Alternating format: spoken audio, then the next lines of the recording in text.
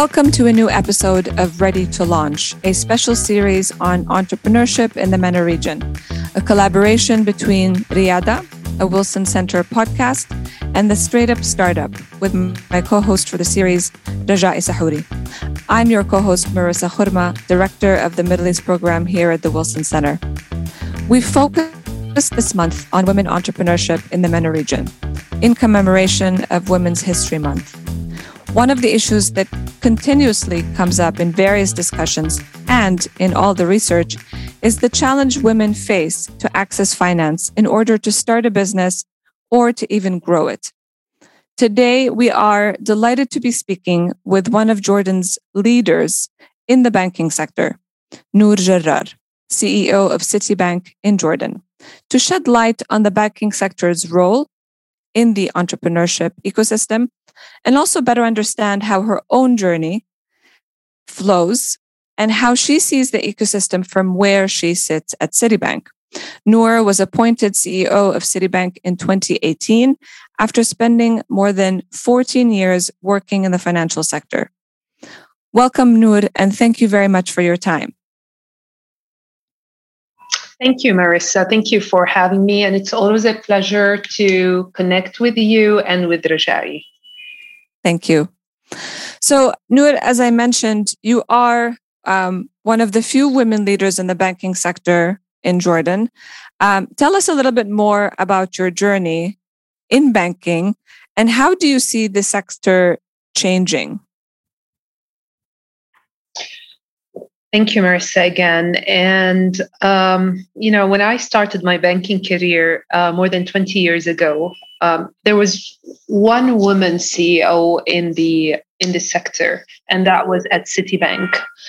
And at that point in time, I personally was very determined to become a senior executive in a bank or even a CEO.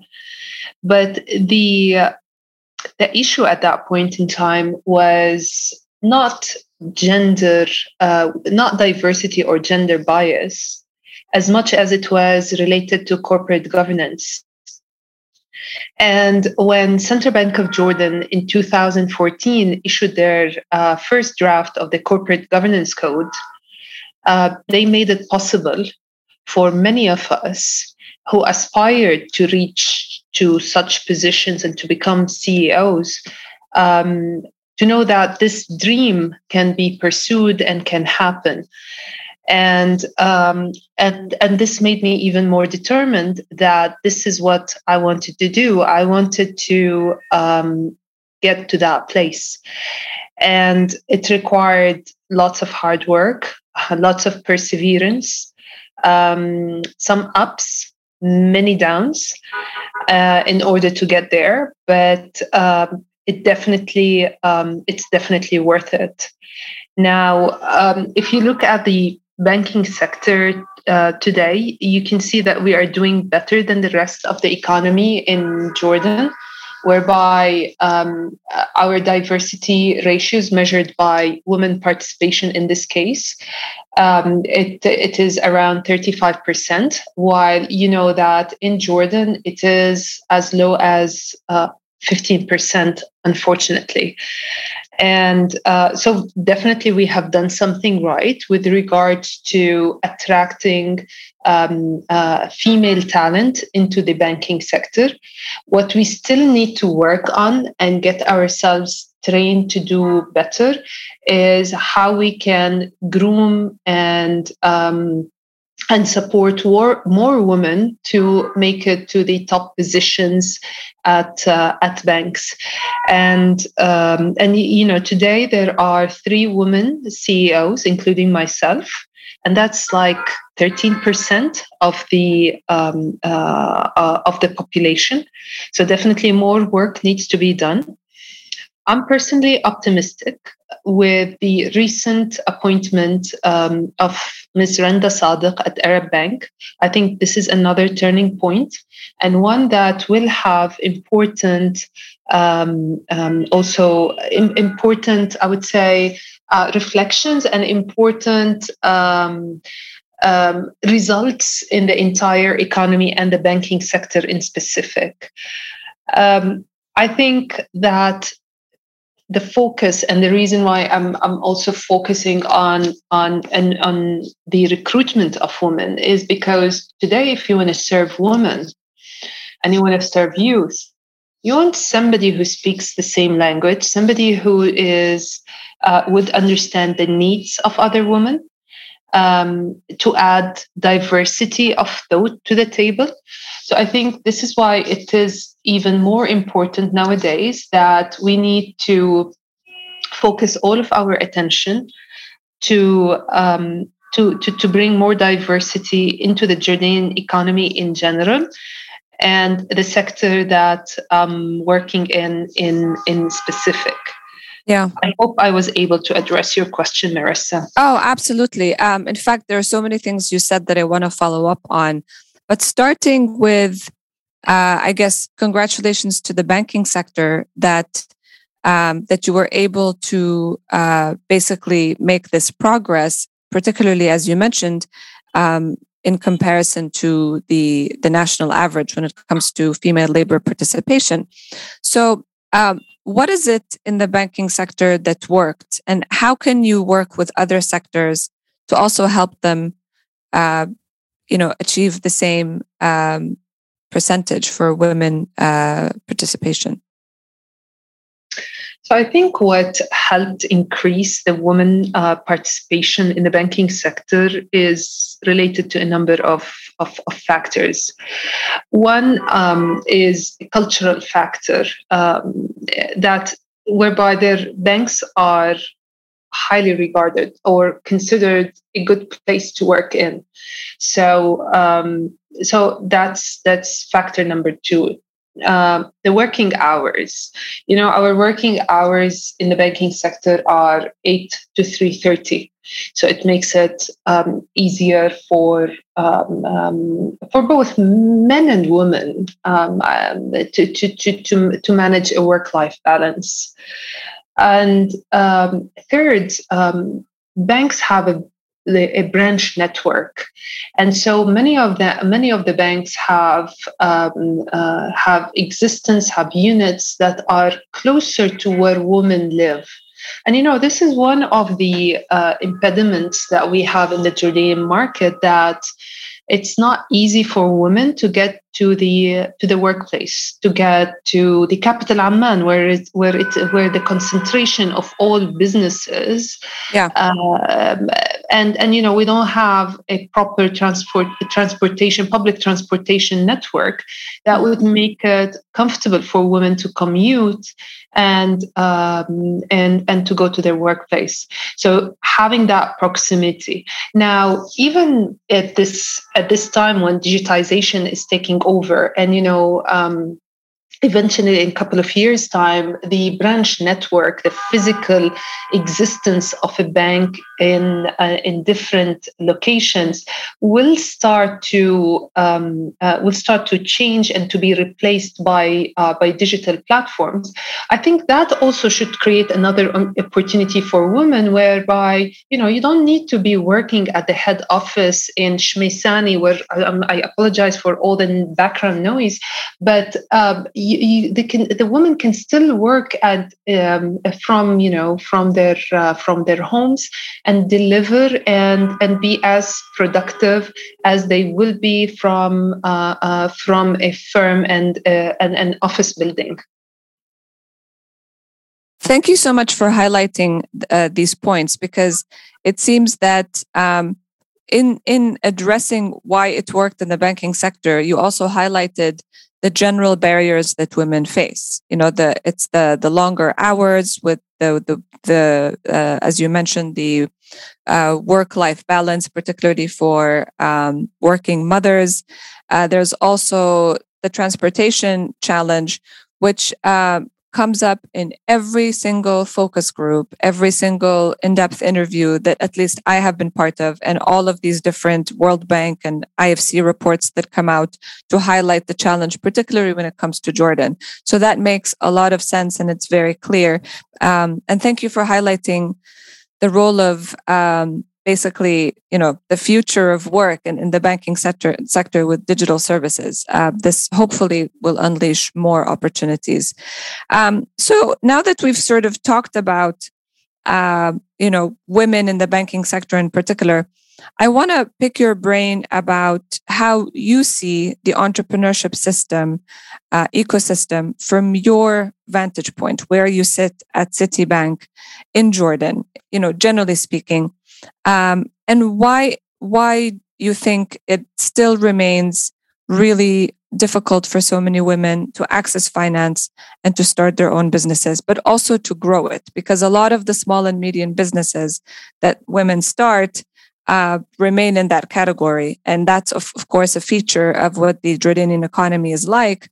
But we really hope to see more women also growing their businesses. And the access to finance piece remains a challenge. So I think, Marissa, for the part related to women entrepreneurs, I think that you can look at it from two sides. One side, which is the official statistics that are there. So, if you look at those official statistics, you will see the percentage as being very low and disappointing. And that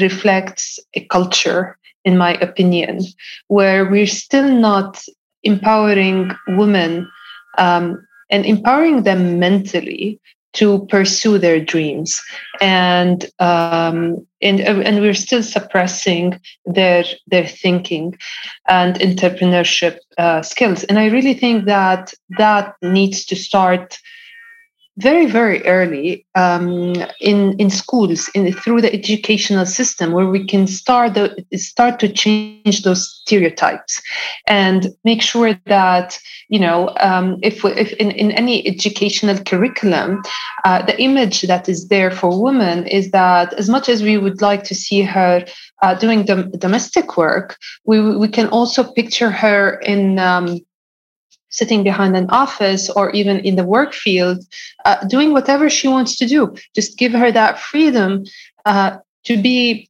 whatever she would like to be. So that's one area. The other area is away from the official statistics. I think that there is a percentage of women that are leading projects, but they are not captured in the official statistics. And I think this is an area that policies should be directed towards, to encourage more women to register. And we have seen that during the pandemic, when there were a number of programs offered by the government of Jordan, be it from the monetary policy or the fiscal policy. But I think those women entrepreneurs that started their own business and they did not register in any shape or form did not benefit from those support systems. And I think and I think this is important. Some of them might not register just because they really don't understand the system. They don't understand how are they going to pay taxes? How are they going to keep books?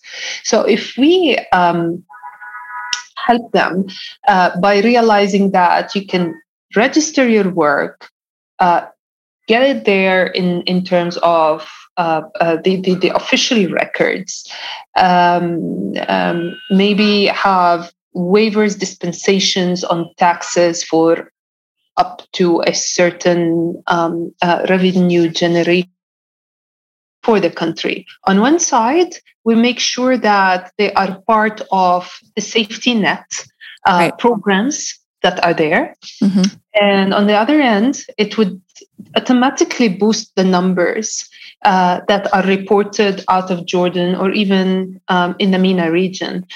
And I think this is an area, we all on social media, we see a lot of businesses that sell some products on social media. And I think, these are entrepreneurs in their own way, form. They thought out of the box. They did have the courage to put their products out there for the public, and to start really being productive for their families and in their small communities. Absolutely. And so, from what I hear from you, of course, educational reform has to focus on expanding the opportunities for women. And I agree with you completely. It starts at a very early age. Women in different sectors, women leaders, women entrepreneurs, it all starts at a very young age. And then the next point that I think that you highlighted is the financial literacy. And we actually at the Wilson Center are currently zooming into the financial literacy point as a cornerstone of financial inclusion for the reasons that you have outlined. So I want to move on to sort of touch upon something that you said, and it's also part of your journey as far as I read it, at least in the Venture magazine interview that you did when you were first appointed. You talked about the importance of having mentors and mentorship in general throughout your journey and how you benefited from that. Can you tell us a little bit about how that worked out for you, and whether Citibank and other banks are creating similar mentorship programs, not just for women, but also for youth? Yes, indeed, Marissa. Mentorship played an important role in my career development, and I have had mentors throughout. The choice of mentors, I think, differs. So, sometimes you would be under a mentorship program, so that you would have a one defined person who is who you're connected to, and you work together. And then there are the mentors that you choose in your life, and this is my piece of advice for anyone who will be tuning to this podcast, is that don't wait to be part of a mentorship program in order to seek mentorship. Just maybe start with, look within your surrounding. Who is there? Whose style, way of doing things, makes you impressed and touches your mind and touches your heart. And I think approach that person and talk to them. And then you don't really need to go and tell them, I want you to be my mentor, but just have a discussion with them. They would enjoy it.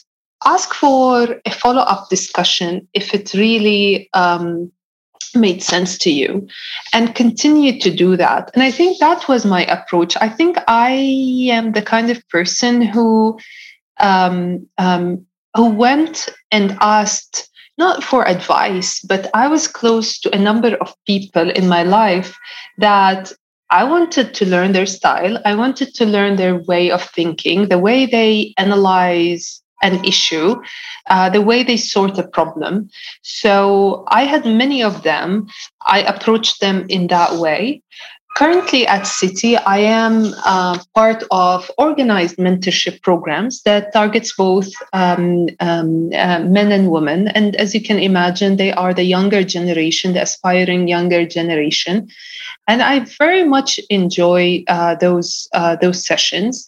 And switching seats and being a mentor, I really think that the amount of satisfaction and reward that you get when you are on those mentorship sessions is quite significant. And this is why my advice to everyone listening, just don't shy away from looking for mentors. In Jordan, we adopted a reverse mentorship program whereby we thought, let's learn from the younger generation. They are digital savvy. They manage and they maneuver and they go around social media like in a very easy way. They deal and do certain things maybe on the operational side that many of us who are sitting in offices on the executive team, we're not totally aware of them. And the amount of great ideas we got from reverse mentoring was unbelievable. And the last point I want to make to highlight is that sponsorship is extremely important as well. A sponsor is somebody who will be speaking about you when you are not in the room. Those are the ones who will be promoting you and would make sure that you get the next job or next position, and those sponsors are also very important. They are different than mentors because the maybe when you speak to a mentor, you open your heart and you speak about everything, but with a sponsor, maybe it's more organized in terms of your approach, in terms of what you present, in terms of what you speak about, but definitely within your circle, make sure that you have both mentors and sponsors, because of both of them are extremely important in the career development of both men and women. Absolutely. And thank you for shedding light on the sponsorship piece as well. You already sort of started giving advice, which is where we're going to wrap this up through what we call the before you launch words of wisdom. What else would you tell young women specifically about starting their own business? What advice would you give them, knowing what you know about the banking sector and the entrepreneurship system in Jordan? Perseverance, resilience are the name of the game, and that hard work and luck come in one package. There is this cartoon that I always like when I see on social media, when they show you an iceberg, and they will tell you, this success is the tip, and then you don't know what goes beneath. And I really think it's a true example of the day of any professional. What everyone sees, you see the glory, shiny picture of that senior executive or that entrepreneur who was able to list their companies or sell them for I don't know how many hundreds of millions of dollars. But what others do not see is that until you see that tip of the iceberg, there is lots of things that comes with it. Lots of frustrations, lots of disappointments, lots of experiences. But I think this is what makes us stronger, and this is what keeps us going. And when you have a day that goes well all the time, or all your days go well all the time, I think you're not doing the right thing. So definitely, I think I would repeat where I started: resilience, perseverance, hard work, and keeping a positive attitude. I think that served me very well. And that would be my advice to all the aspiring talent of Jordan and elsewhere. Thank you, Nour. That is definitely well said. We've really enjoyed talking to you. And that's honestly one of the objectives also behind this podcast, beyond educating audiences here in Washington about what's going on in the MENA region, is to showcase stories of people like you who have made it to the top and succeeded, so that we know what the journey is like, that people see and hear from the experiences of those that have made it and that have succeeded. So thank you once again for joining me today on Riyada and Ready to Launch. Thank you, Marissa. I enjoyed it a lot.